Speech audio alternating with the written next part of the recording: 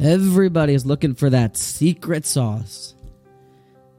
That just potion that you can open up and pour on your life's problems to be the be-all, end-all solution. Yeshuos, salvations. I wish, and everyone wishes, that it was just that easy. And especially in this Eis Tzara that we're going through, the manifestation of the Midas Hadin that's going on, you can't even bear to think about the situation that these hostages are living in. Gruesome. It's horrible. When you think about the Agmas Nefesh of as Hanukkah's coming, a single girl who just wants to be married but is in Shidduchim and they have to light Hanukkah candles alone, it makes your heart sink and it makes you want to find the answer and help the person, but you feel helpless.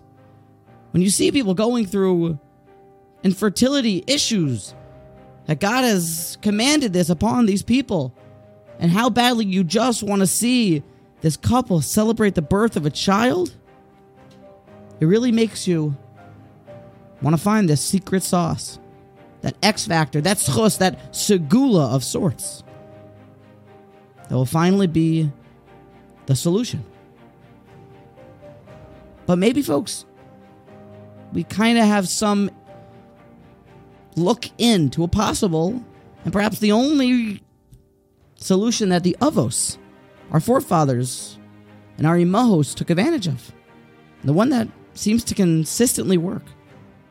Because when you go all the way back to the very first Shidduch crisis, in which Yitzchak was seeking a Shidduch, but he doesn't see any proper Shidduchim around, what does a person who's stuck in Shidduchim do?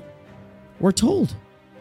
Yitzchak went out to pray. And even before he was done with Ashrei, he took 3 steps back, he's about to begin Shemona Esrei, boom, his Shidduch is already coming towards him, and she falls off a horse, off of the donkey in there. I don't even know if he finished his mincha, but presumably he did. But boom, the Tefillah, immediate answer. We have the introduction of the Emos, in which we're told that here, this is Sarai, and she is introduced to us as a woman that cannot physically give birth. She was Akara. Then we're introduced to Rivka, our Emos. Hi, my name is Rivka, and I am barren. This is how the Torah defines them. But yet they both were fruitful and multiplied and gave birth. How? We're told that they prayed. It was a Vayetar Yitzchak. So why is it that it doesn't seem to work for us? Brooke, I tried that.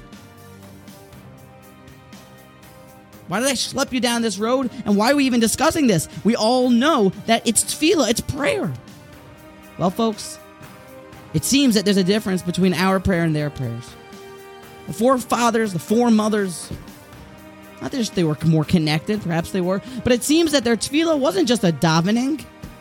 It was a Vayetze Yitzchak Lasuach Basada. Could you imagine the power of the mincha? How Lasuach means he went on this walk, on a journey. He prayed that it was such a potent and heartfelt plea and supplication that in fact, published for posterity is now the tefillah of mincha. That's how hard he prayed, that it established mincha for all time. Vayetar. You know what that means?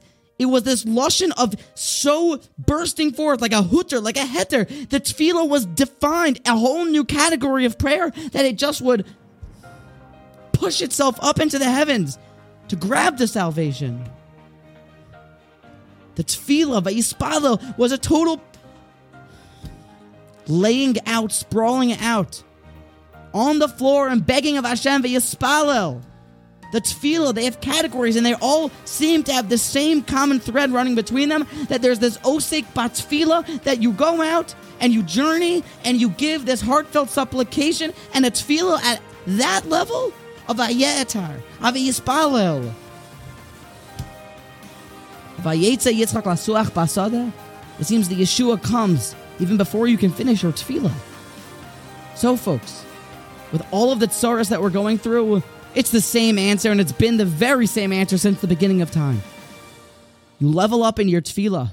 You talk to Hashem with real sincerity. You do a vayetze Yitzchak lasuach basada. You do a vayetar Yitzchak. You daven, prostrating yourself. Please, Hashem, I need you now.